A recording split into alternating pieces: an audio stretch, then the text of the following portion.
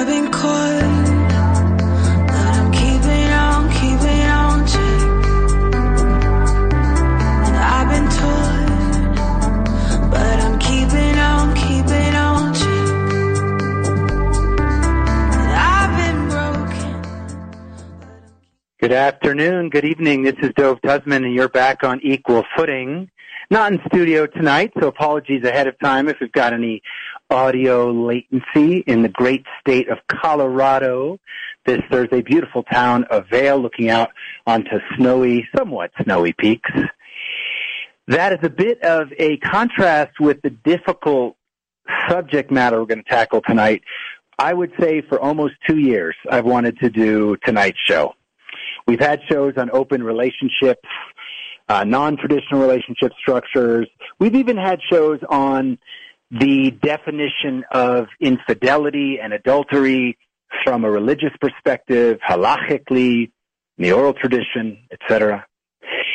But we haven't tackled head-on what some people feel is life's greatest minefield: betrayal, cheating.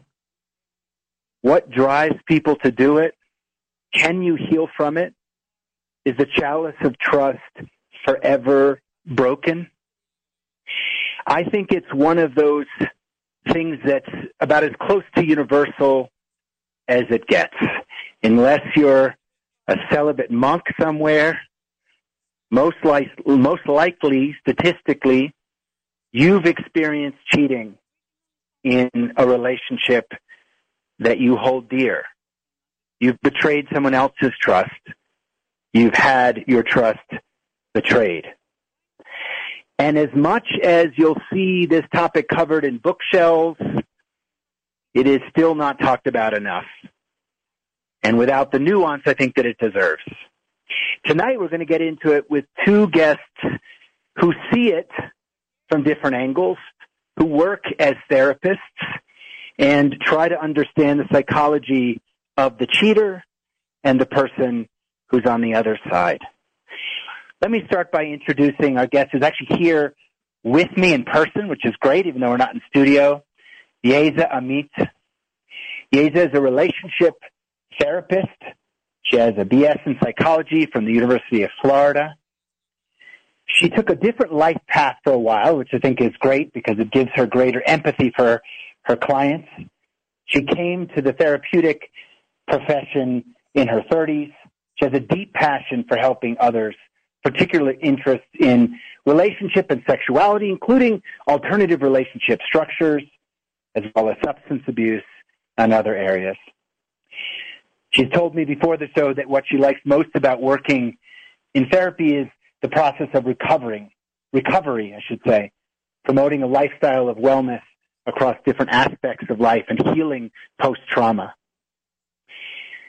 Yeza received her MSW in 2017 from the Sandler School of Social Work at FAU. And she has treatment approaches and therapeutic techniques that are uniquely tailored to each individual that come from different modalities and methodologies. Yeza, welcome to Equal Footing. Well, thank you. It's nice to be here. Thank you for having me. I'm excited to actually get very different points of view, I think, tonight from two therapists. Sometimes on the show we get a pastor or a rabbi accompanied by a therapist. Tonight we're going full-on mental health. We're joined by someone who in this field almost needs no introduction, but if you haven't really dived into the therapeutic and academic study of infidelity, then you might not know him. That's Dr. William Harley. He's a well-known, internationally published author on the subject. He's published books like Surviving an Affair, and most recently, His Needs, Her Needs, Building an Affair-Proof Marriage. Dr. Harley earned his Ph.D. in psychology from the University of California at Santa Barbara in 1967. He's been a licensed clinical psychologist in Minnesota since 1975, and that entire time since, working with couples and focused on the issue of infidelity and recovering from infidelity. In the beginning of his practice, he was frustrated as a part-time marriage counselor because he had very little success in helping couples, and many of his peers reported the same. In the early 1970s, though, he discovered a particular technique that he felt kind of unlocked the lock and the marital therapy profession around recovering from infidelity. He spent the next 2 years designing this new approach, and as the success rate skyrocketed, he resigned from his teaching position to counsel full-time. He has 32 different mental health clinics in Minnesota with various psychiatrists and psychologists and social workers on staff. Dr. Harley, welcome to Equal Footing for the first time. It's nice to have two first-time guests, too. Thank you very much. Glad to be with you. So, Dr. Harley, let's put you in the hot seat first and define what we mean by cheating, because there's everything from flirtation to an online affair with someone you don't even know, to meeting someone in person, the difference between a sexual and emotional affair outside of a committed relationship. Set the stage for us. What are we going to talk about tonight? What do you feel really when you meet with couples is properly defined as cheating? Well, generally speaking, I think cheating is thought of as a sexual relationship outside of marriage with another person. There's a lot of literature on the topic of being emotional, having an emotional affair, which means that you feel romantic love towards someone outside of marriage. And many people would argue that in many ways that is more dangerous, more harmful, more of a problem than, say, a sexual relationship with somebody while you're drunk who you haven't known for more than a day or two. So there's a strong argument that an affair has various levels of difficulty in helping people overcome. And I would say that the emotional relationship with somebody of the opposite sex that you are, in fact, having a sexual relationship with is, without a doubt, universally considered an affair. Yeah, do you agree? It sounds like Dr. Harley is, if I were to make this a Venn diagram, is putting cheating in the middle that includes both an emotional and a physical connection. Is that how you would define cheating? Yeah, absolutely. Yeah. And I agree with him about the, emotional component being more threatening to a relationship than just the physical. So let me put a question to both of you around that will reveal, if not bias, at least some cynicism around, I guess, the widespread view that cheating is pathological or socially destructive. There are various stats, and I was thankful to the pregame research because there's a lot of great stats. I might quote some of them during the show. But basically, during people's lifetimes in Western societies, the numbers tend to cluster around 70% of people cheat, which I guess by definition means around 70% of people have been cheated on. The stats, while some studies show differences between men and women, more recently those stats have converged. There are ones that are as low as 50 or 60, others above 80. A lot, of course, there's self-selection bias in reporting. But the bottom line is most people cheat, and yet we demand monogamy. And I'm not saying there aren't other structures, but socially, that's kind of the sociocultural paragon, right? Is a traditional monogamous relationship. If in practice most people are cheating, and we're advancing as a society, scientifically and socially and human rights wise, and et cetera, we're doing okay, it seems. Why? Let's start with, is this really a problem? What's the problem with a model that effectively pretends to be monogamous, but in reality, in the vast majority of cases, isn't? Let's start with you, Dr. Harley. Yeah, my position has always been that having a romantic relationship outside of marriage is one of the most harmful and painful things that anybody can go through if you're the betrayed spouse, especially if you're a woman as the betrayed spouse. In many cases, I've had people tell me that it is more painful than some of the most painful things that anybody could imagine: the loss of a child, your house burning down and you lose everybody, even the loss of a limb.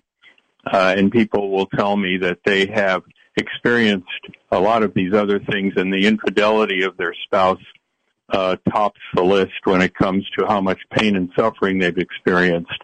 So I would say that the number one reason to avoid an affair is that it's about the worst thing you could do to your partner. If you have no concern about how your partner feels about your behavior, then you shouldn't have that partner. You should have somebody who will tell you that they don't care. And there are people like that. But if you would ask your spouse or your partner, how would you feel if I were to engage in a sexual relationship with somebody else, the person would tell you that I would be devastated by that, then I'd say that's the number one reason not to. Here's a person that trusts you, a person you depend on. In your therapeutic practice, do you observe the same type of extreme characterization that we're hearing from Dr. Harley, that an affair is worse than, God forbid, having your house burned down, or some sort of physical injury, some sort of other massive tragedy or trauma in life? Do you feel like this is, in a sense, people's greatest trauma? I feel like when you break the trust, you're breaking the foundation, and that can be, and you may not be able to ever build it back, to be completely honest. Some people can work through it. It's obviously, being monogamous is not a biological human kind of predisposition. And so, for instance, like Yalom at Stanford was like, there's love's executioner, and so limerence lasts between 6 months and 18 months, which is basically that infatuation period. And after that, everyone's working at their relationship. You have to make it sexy again. You have to put the effort and energy in. And so if there's an agreement that going outside of the relationship, and it's equal and it's honest and it's upfront, it's doable. The biggest damage you can do, in my opinion, is when you break that trust, and sometimes it's just irreparable.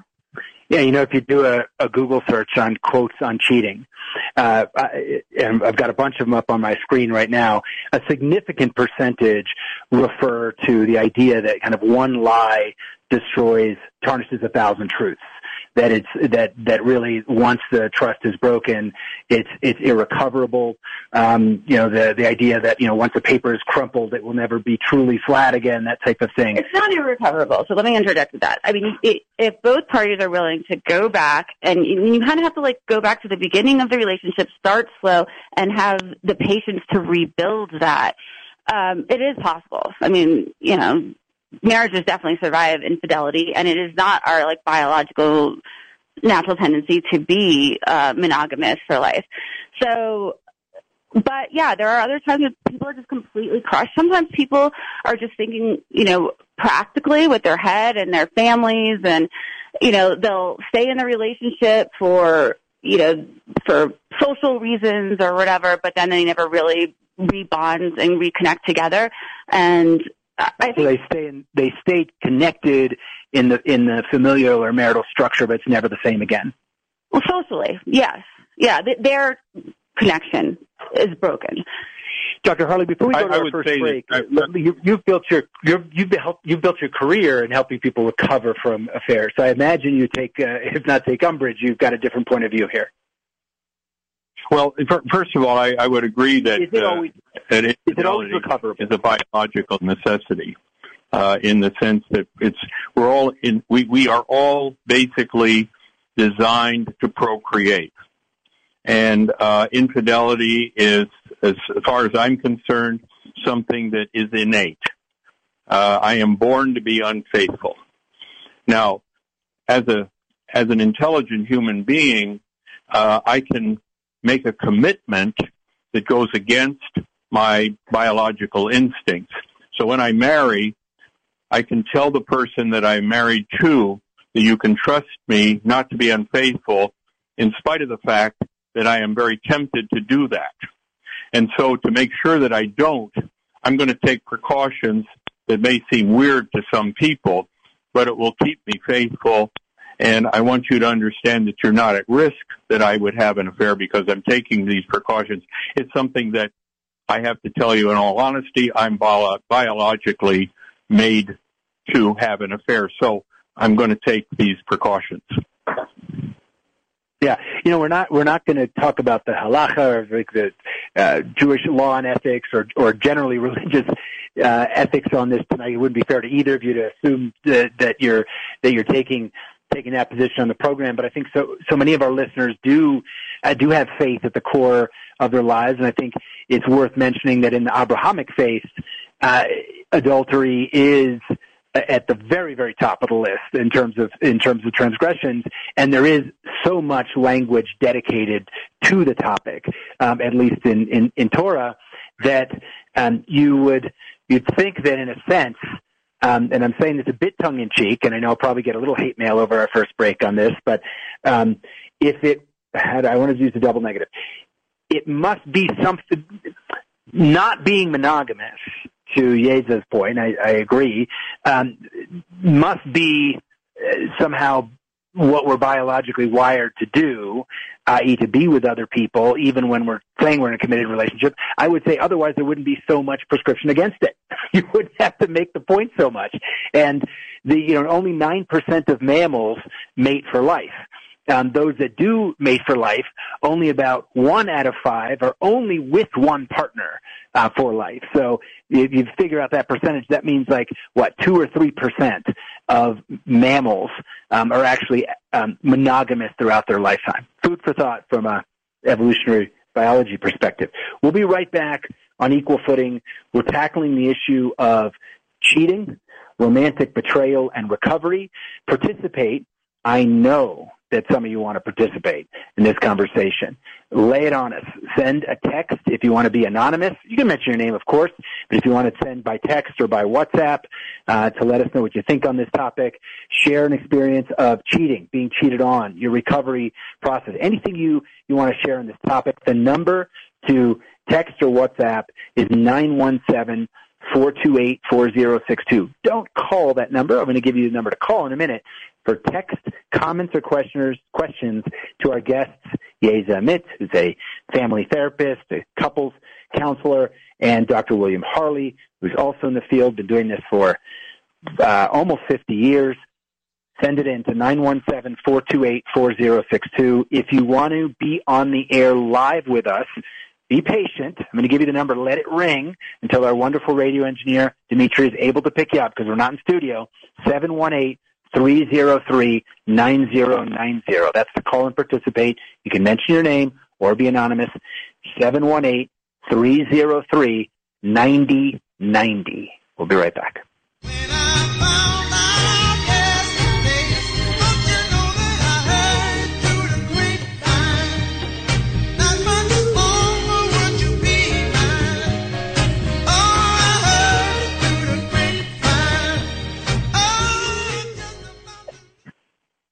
Equal Footing is brought to you in part by Manhattan Medical.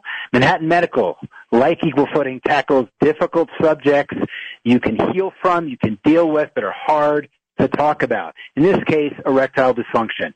Manhattan Medical offers a new effective therapy for erectile dysfunction. It does not involve those expensive blue pills. It's non-invasive. It's surgery-free. It is painless, and it is available to anybody, even those that have comorbidities related to the common therapies. What is this therapy? I'm mush-mouthed tonight. What is this therapy for erectile dysfunction? It's called GainsWave. GainsWave. It's been around in Europe for quite a while, in Canada more recently, just recently introduced to the United States. It's incredibly effective, enduring, and it can heal erectile dysfunction for people even in their 80s. Call. Find out more. The number is 888-ED-CURE-9. That's 888-ED-CURE-9, or in numbers, 888-332-8739. I'm going to give out that number again right in a moment, but I want to tell you that you can get a free consultation if you call about Manhattan Medical's Gains Wave Therapy for ED if, and only if, you mention that you heard about it on Equal Footing. That is a $250 value, and they won't give it to you unless you call this number and say you heard about the ED therapy at Manhattan Medical on Equal Footing. You do not have to be in Manhattan. You do not have to be in the New York area. You do have to be in the United States. You can get a telehealth consult with Manhattan Medical by calling 888-332-8739. I've been caught, but I'm keeping on check. And I've been told. Okay, we're back with Yeza Amit and Dr. William Harley. We're talking about cheating. Dr. Harley, I think we tweaked you a little bit there before the break. You think that it is the natural biological state of a human being to be monogamous and not cheat? Dr. Harley, can you hear us? You might be on mute. Absolutely. I think that we are all born to procreate as best we can. And if we find willing partners to procreate with, we are highly motivated to participate. And so I am born with a instinct to cheat. I would put it that way. People ask me, why did my wife cheat? Why did they have an affair? And I said, because they're born to have one. They're made to have one. And the only way you can avoid an affair is to consciously and deliberately decide not to, and to take precautions to make sure it doesn't happen. Otherwise, people that tell me that they're just never going to have an affair because they have high moral standards, I would say that they are first in line to be among the 70% that have affairs. You have to understand the risk. So before we get on, because I want to hear from both of you about kind of the techniques for creating, as you put it, an affair-proof marriage, the kind of coping techniques for dealing with recovery as a couple once infidelity has been discovered. But before we do that, I want to get into the biology a little bit more, and this is really sensitive. So, Yeza, you're in the hot seat now because we're sitting together here out of studio. So this is tougher on you. There is significant scholarship that shows significantly different levels of infidelity in marriage in different sociocultural, ethnic, and racial groupings. Okay? And this is hard to hear. I'm going to give you a few of them. And by the way, there's a very good Pew Research study. We'll put in some of the show notes, some of the different sources from the stats, because we always can back up our data. So on a self-reported basis, and let's acknowledge that there are issues with self-reporting, but the best data, at least comparatively, we can work with. Black men in the United States are statistically the most likely to be cheating in marriage. That is followed they're about 60% more likely than white men, and almost double as likely as Hispanic men. Okay? There are a number of other points here. I mean, we can't go through all of these different differentiations, but same-sex couples also have significantly higher incidences of infidelity than traditional two-gender couples. People are much less likely to cheat. I found this one fascinating. I'm mixing up topics here, but this is or angles of dissecting the data. People are much less likely to cheat in their second marriage than in their first, and even less likely to cheat in their third than in their second. I found that fascinating. I thought it might be the other way around. And finally, education levels. And this was one that I thought was the most interesting. And wait for, what are you thinking right now? If you're listening to this program, do you think the higher your education level, the less likely you are to cheat, or the more likely you are to cheat? Because I would have said the less likely, but the answer is the more likely. So the higher your level of education, if you have secondary education, you have college education, a master's, a PhD, Dr. Harley, you're in trouble on this one. You're the one with the most degrees here on the phone. You are more likely to cheat. Jason, what is going on? Can you explain some of these differences? Well, I think there's cultural differences across the board for many different things. I also think that you're probably seeing a higher rate of infidelity with more educated people because people nowadays are learning that love isn't the Hollywood, story, and that, as I said earlier, limerence is 6 months to 18 months. After that, you're going to, people... What is that word you keep saying? Limerence. Limerence is great. Explain to the audience what that means. It's like infatuation, basically. So the time, and this is, again, going back to Yalom, Stanford, giving him full credit, but, he has actually a book, and one of the chapters is called Love's Executioner. And it's interesting to teach that to a bunch of social workers because, everybody wants to believe in that. And the truth of the matter is that there is not one person for every person on this planet. And I think that the more educated people are and the more they have access to that information, the more that they are then trying to have the best of both worlds. They want to have, the family on the outside, but then they don't want to lose any, experience. Okay, so I can understand. We're going, Dr. Harley, we're going to get you in a minute, but I can understand how higher education level would expose people to different relationship structures and maybe a more open mind and so forth. I'm struggling still, though, with the differences in racial and ethnic groups as it relates to infidelity. Well, I think racial and ethnic groups also go back to in levels of education, right? Because the Hispanic and the Black, for the most part, do not have the same access. But that would, in a certain sense, mean that would militate the other way, right? Wouldn't that mean there would be less incidents of infidelity in those communities? Well, I think there's emotional intelligence and, people putting up boundaries. And I think that the higher your education and the more access you have, the better you are able to put, like he said, those stop blocks in place and to make sure that you don't cross those lines. So I think that's why, less educated people are more reactionary, reflectionary, and they find themselves in trouble more often. Huh. Dr. Harley, what do you think? Yeah, I think how would you explain? It comes down. It basically comes down to opportunity, and the question really is why are highly educated people have more opportunity? Well, part of it is that their education makes them attractive. Also, within certain ethnic groups, men in particular are more attractive for other reasons. And again, it has to do with attractiveness and opportunity. I really think that with opportunity, the only way you're going to avoid an affair is to be highly disciplined. And if you're not highly disciplined, you're going to find yourself falling in love with somebody, finding a sexual experience that is very attractive, and you have trouble resisting it. I come back always to the proposition, and when people talk about this, they think of this as the most horrible betrayal of all time. I come back to the proposition that we're made to have affairs. We're made to have sex with whoever shows up. And if you don't protect yourself from that temptation, you're sure to have it.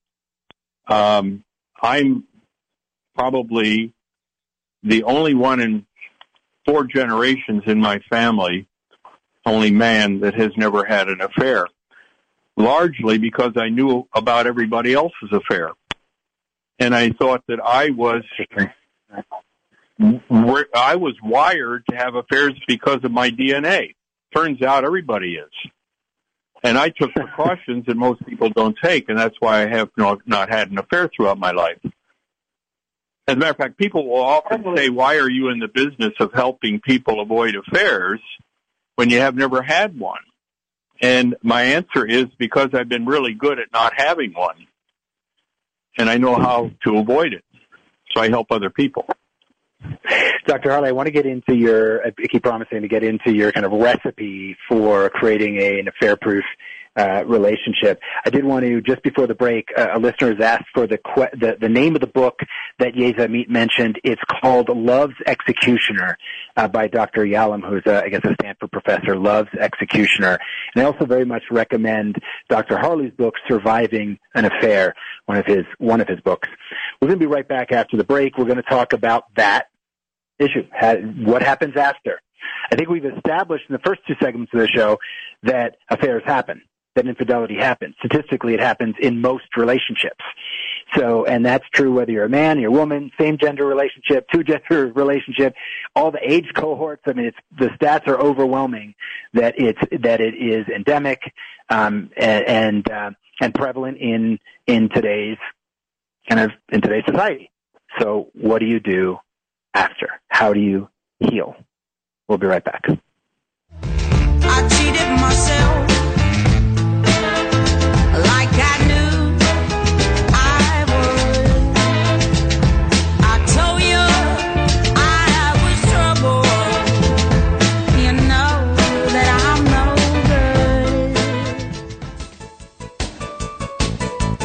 good. Equal Footing with Dove Tusman is sponsored by MDCS Dermatology, your experts in skincare. With 2 Manhattan locations and 4 offices in Long Island, including Plainview and Commack, the dermatologists and skincare surgeons at MDCS are proud to be affiliated with the Albert Einstein College of Medicine and New York Presbyterian Hospital. So schedule your next skin exam in one of MDCS's convenient New York area locations.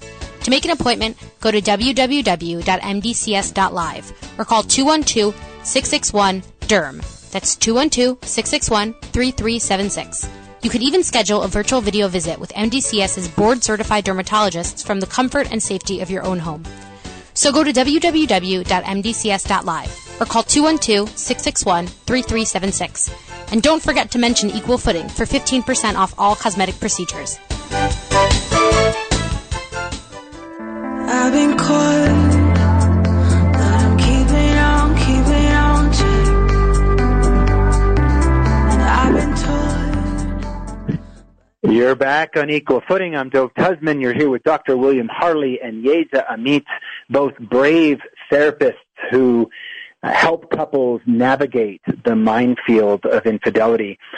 Before the break, we were talking about some of the differences in ethnic and racial groups and the incidence of infidelity. And Yeza, you mentioned as we were on the break, you had one point you wanted to make before we move on. A couple of points I want to make. One, I think that sometimes you see it differently in different cultures.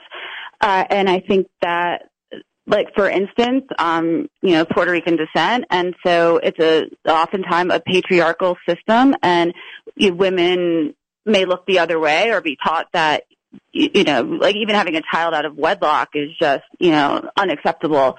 So they'll put up with more. Also, I don't think that we can look away from the fact that certain cultures are disadvantaged socioeconomically, and so they don't have the same access to education.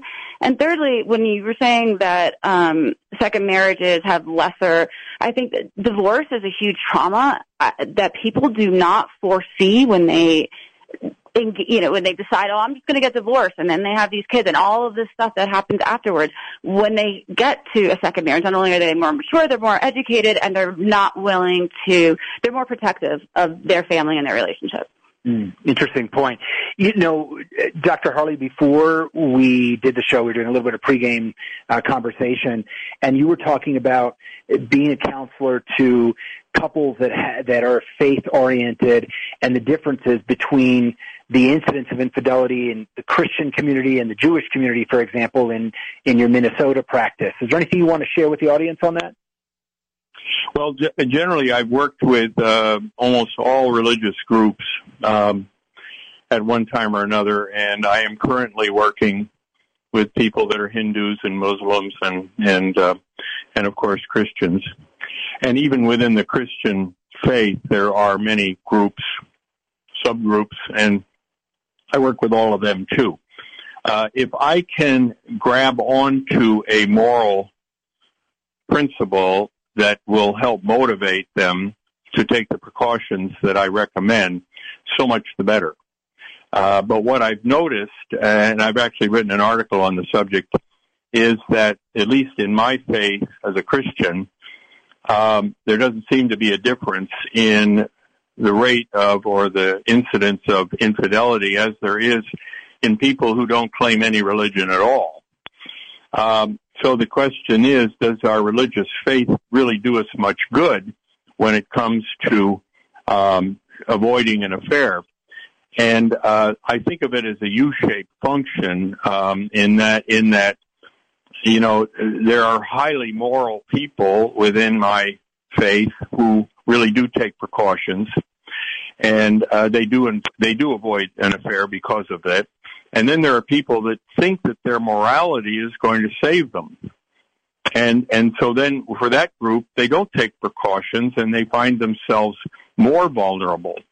So I really think that it's a complicated issue, but I as a counselor am finding infidelity in every religious faith I've ever worked with. That's fascinating, Dr. Harley. That's like the reason I don't wear a helmet sometimes when I ski, because I feel like I'll be more attentive. It's the opposite. The moral hazard point you're making is fascinating to me. That if you see yourself as being a faith-oriented person, sometimes you feel like you don't need the same kind of precautions around, the same guardrails, and that's really interesting. Food for thought. Actually, two other demographic points that I wanted to make, just because, if nothing else, it's fun to make them. There was a general social survey from 2010 to 2016 by the Institute for Family Studies, and there were a couple of points that I thought were bear mentioning. One is that Democrats are about 25% to 30% more likely to be cheating on their spouses than Republicans. Thought that was funny. And here's a shocker, that people 65 years or older are about 70% more likely to be cheating than people that are in the 18 to 34 bracket. And I see Yeza nodding her head, but that one practically had me falling off my seat. Why are older people more likely to cheat? People don't stop having sex. And so, as they get older, oftentimes there's less men than there are women. There'll be like one guy on the floor at the assisted living facility who has had sex with X amount of the women there. There'll be Oh my God, it reminds me of stories of my grandfather after my grandmother, blessed memory, passed. I've heard this before. Oh yeah, no, like the wife's best friend, all of a sudden she gets sick, she dies, she moves in on it. So, and the STD rate is like through the roof because people don't care anymore. You're 80, you're like, whatever. I mean, in all honesty, there's just not that much left of your human life that you're going to want to not fully enjoy that experience. Dr. Harley, obviously we're a little bit tongue-in-cheek here, but is there anything you'd like to add there on the age demographics of cheating? Yeah, and I do agree that, a lot of people think that by the time you're over 70, you just can't function anymore, and that is certainly not the case. I'm 82 now, and I'm doing just fine. So the basic idea is that as you age, your sexual interests remain the same, especially for women. This is what I've noticed about women, is that they seem to increase in their sexual interest from the time they're 40 on. And there's a crossing over between a husband and a wife in terms of sexual interest later in life.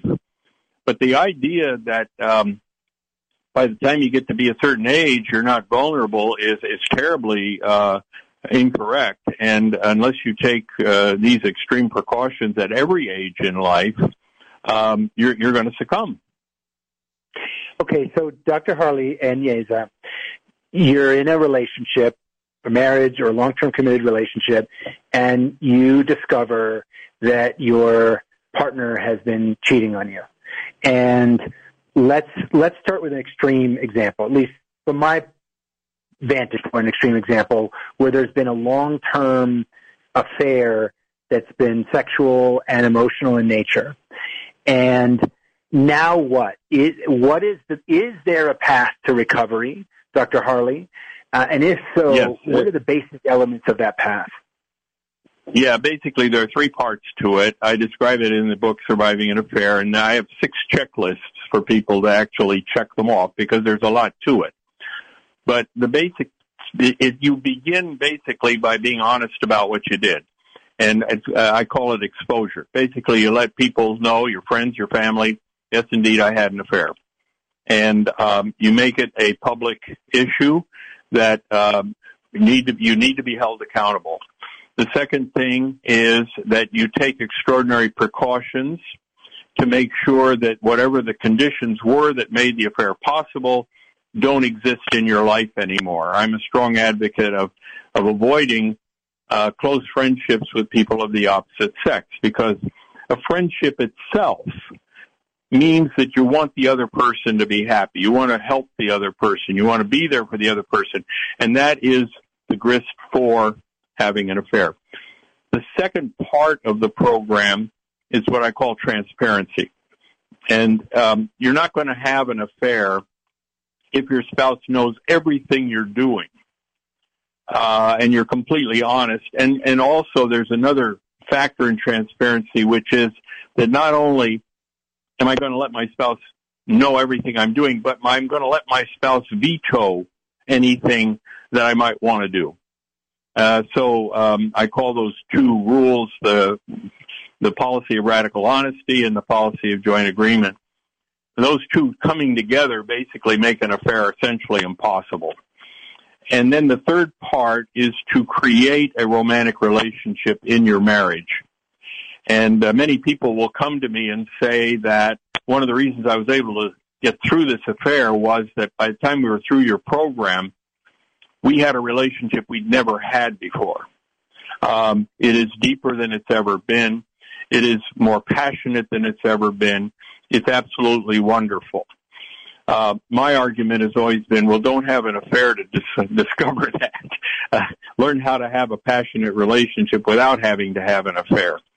But the point is that those are the three parts. First of all, extraordinary precautions, transparency, and then developing a passionate relationship within your marriage. All right. And when people do that, I want to get into this is fascinating stuff. So the extraordinary precautions.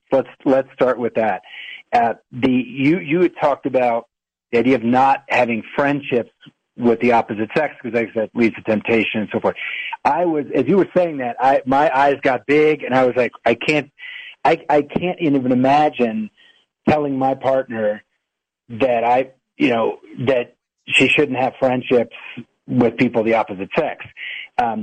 Yeza, how do you feel about that? I think that anytime you're having friendships outside of the marriage, especially with the opposite sex, you're leaving the door open for an emotional affair.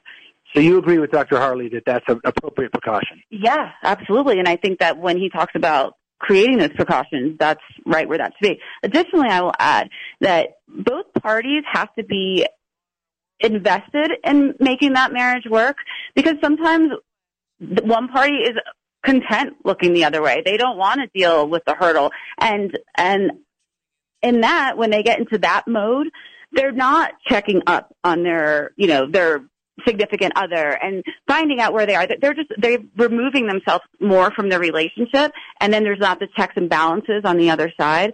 So it contributes, more to risk. Wow. Okay. So let's talk now about these other two concepts that Dr. Harley mentioned, radical honesty and joint agreement. Now, transparency makes a lot of sense. When you hear radical honesty and transparency, they're such positively loaded words that it seems like impossible to disagree with.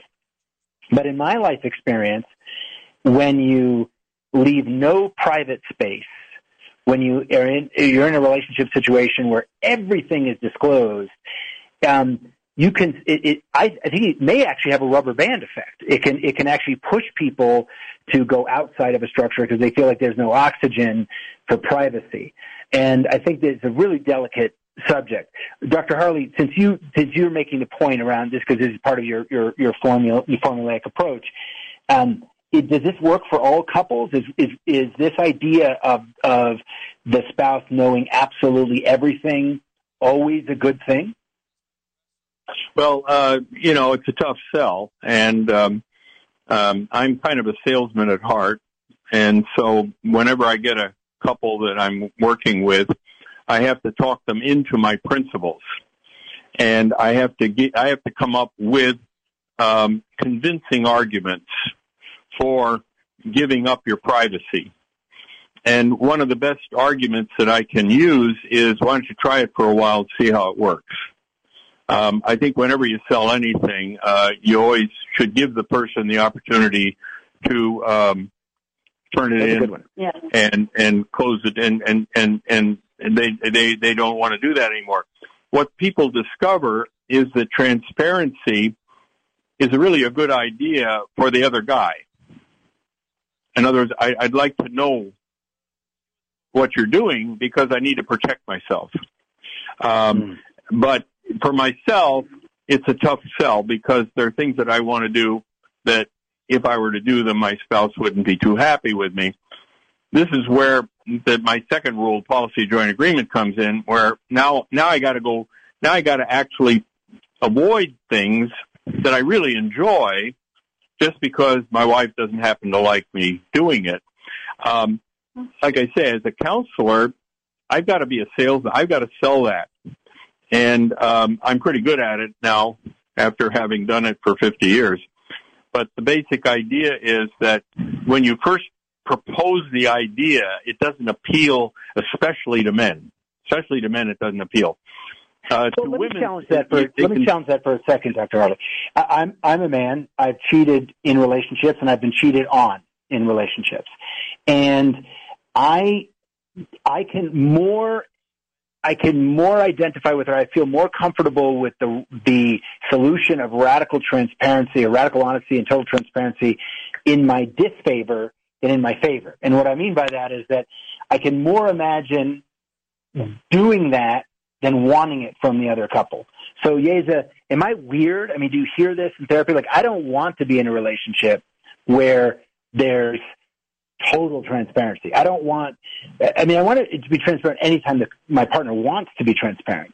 But I don't want my partner to feel like I have to know every single thing going on in her life, or every thought going through her head, or every insecurity. Nobody wants to know everything about, yeah. But I'm hearing that that's a good solution. No, I think what he's saying is that when you put those blockers into place, and there's certain things that you should report to one another because they're risk factors. And I also think that oftentimes what's not talked about are when people withdraw themselves from the relationship. They're not paying attention at all. Their partner loses 30 pounds, gets in amazing shape, is going, so there's a responsibility to have to check in with your partner and to be kind of checking on, just because it's a precautionary way to save your relationship. All right, well, we're going to be right back. We're with Dr. William Harley and Yeza Amit. We're in the minefield. We are walking the minefield talking about adultery, cheating, romantic betrayal, and healing and recovery. We'll be right back. Bye, man. Given to a man with hands as cold as ice. So she tells him she must go out for the evening to comfort an old friend who's feeling down. Equal Footing is brought to you in part by DocuVax. You've heard me talk about DocuVax before. It is a super easy to use, cool way to organize all of your medical files. Go to your smartphone app store on Android or iOS and put in DocuVax, DocuVax. It's a very easy to use app. You then drop all your test results, your vaccine information, your x-ray stuff, your allergy information, your blood type. You just drop it in JPEG file, PDF, whatever. It takes you 5 minutes. Once you do that, your file gets organized. You have a place where you can safely and easily share it. We're using a proprietary QR code-based system with a new doctor or new insurance company. I'm a pet owner, as many listeners know, and I feel more in control and more aware of my pets, like regular checkups and vaccine needs and so forth, than I do of my own. That makes no sense. Get your medical file organized. Know when you have to do a preventative screening, like a colorectal exam or breast cancer screening. Download the DocuVax app or go to docuvax.com. It covers over 60 different elements of your medical profile, from flu and tetanus vaccines to those screenings I talked about, to blood type, allergy information, et cetera. And the best part is it's super cheap. It's under $7 a month. You could subscribe for a year to DocuVax and make that money back with one reference to a specialist without having to go through a general practitioner, and that's because DocuVax gives you access 24 hours a day, 365 days a year to doctors and nurses, medical professionals on staff for you to give you a reference so you can waste less time going to the doctor when you know what you need. Download DocuVax, or if you want a group discount for DocuVax, if you're a small business owner, you want to do something for your congregation, you can get discounts if you mention you heard about it on Equal Footing by calling 833-859-1933. That's the DocuVax group discount line, 833-859-1933. I've been caught, but I'm keeping on to. And I've been told. I'm Dove Tusman. I'm here with Yeza Amit, licensed clinical social worker, and Dr. William Harley. We're talking about infidelity. I wish we had another hour or two, guys. There's so much I want to get into.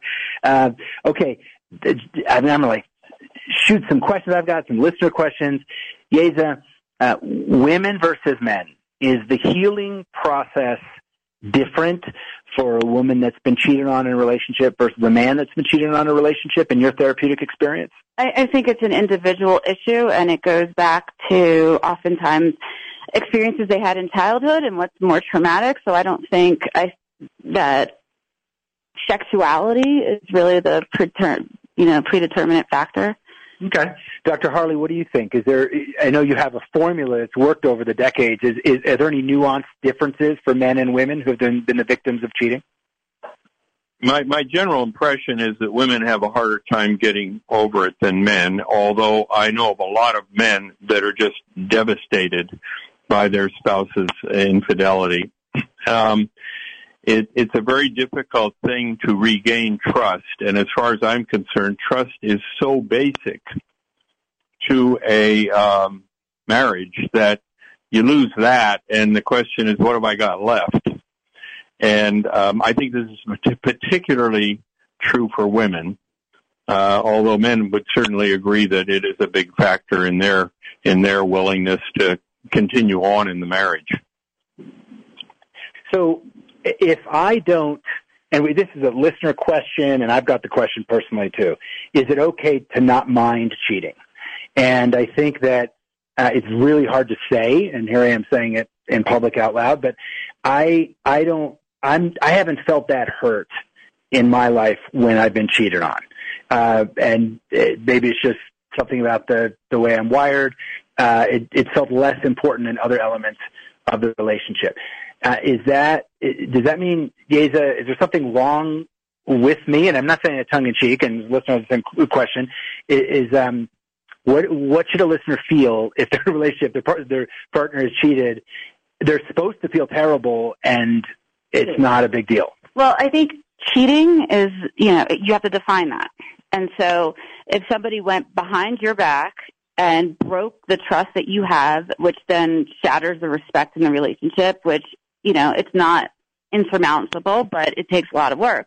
When other people are used to more free and open relationships, they will say oh, well, I engaged in this, but it's not really cheating. It's not the same when you don't have that promise and that commitment. But I know I'm not alone here, and I'm going to dig in a little bit on the point. We are told that it is, you heard Dr. Harley saying it's worse than losing a limb for some of his clients, or having their house burned down, God forbid, or having some, horrible tragedy. And we are told that to a certain degree by, movies and popular culture, that it is like the most devastating thing that happens in your life, that you described, like the child, whatever, the trust is broken. But what if someone's listening that has something of that dynamic that I think I have as well, of it's like a bit of much ado about nothing. Someone went back, maybe if someone had an affair for 20 years, there's someone you didn't know, you feel okay, I'm with a spouse I don't even know. But if someone had sex behind your back, is it okay to not be that upset about it? I think anybody's going to be really upset whenever you do anything behind their back. Dr. Harley, do you agree?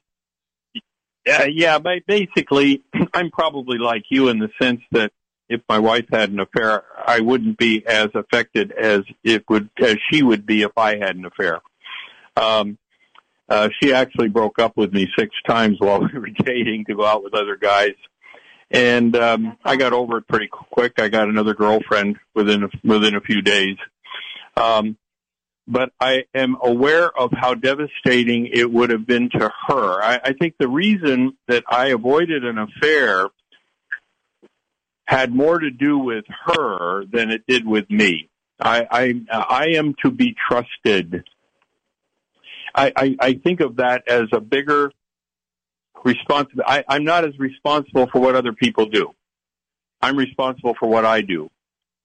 And for me to avoid an affair, I think, is a very, very important thing in life, along with the general principle of not hurting anybody. I think one of my basic principles of life is I don't want to hurt anybody. I want to get through life at least not hurting people, trying to help them if I can, but not hurting them. And the fact that other people could hurt me and get away with it, I wouldn't feel as bad. To me, is irrelevant. I want to be the kind of person that is safe to be with, and I'm sure my wife appreciates that about me. That's beautiful. We don't have much more time, but I do want to get to one listener's question, obviously remaining anonymous, who says that he sleeps with people outside of the marriage when he's angry with his spouse and feels like he has no other way to express that anger. It sounds like passive-aggressive behavior and rationalizing, again, back to cognitive distortions. I don't think even this listener is arguing that they're doing the right thing. Well, what should they do, though? What's the right, do they just find a therapist? Yeah, they need to seek help because they need to find out why they're doing that. Okay. I want to, before we break, we didn't do this show on different relationship structures, but I can't help but ask both of you, because the last point that Dr. Harley made around the kind of solution to healing from infidelity has to do with this joint agreement, the veto power. That was very beautifully put. What about where does this type of situation sometimes lead couples to find other relationship structures that are not traditionally monogamous? Is it kind of the canary in the coal mine for that?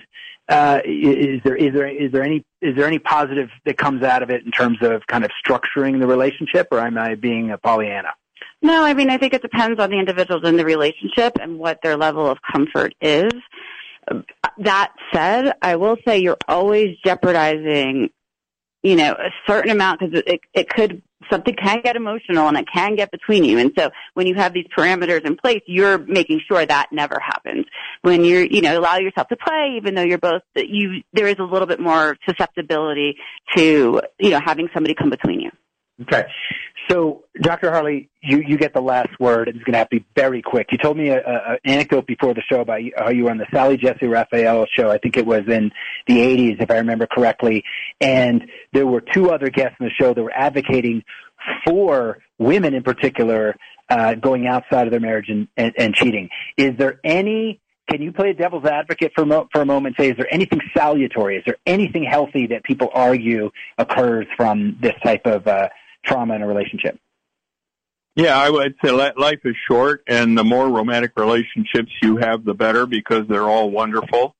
And just because somebody else gets offended by what you're doing doesn't mean you should stop experiencing what life has to offer. And maybe if the person objects to the way you are behaving and other people, that person shouldn't be in a relationship with you. That's the argument. Yes, actually, I spoke too soon. You get the last word, but in 50 seconds. What was it? Oh, sorry, I can't. That's okay. That was great. That was, you usually ask people to take a devil's advocacy position. They go real soft. That was an interesting one to end on. Dr. Harley Yeza, we'd love to have you on in the future. I feel like we've just kind of scratched the surface. Thank you both. Thank you. I'm delighted to be with you. And you treated my woman to a flake of your life. And when she came back, she was nobody's wife. Well, I see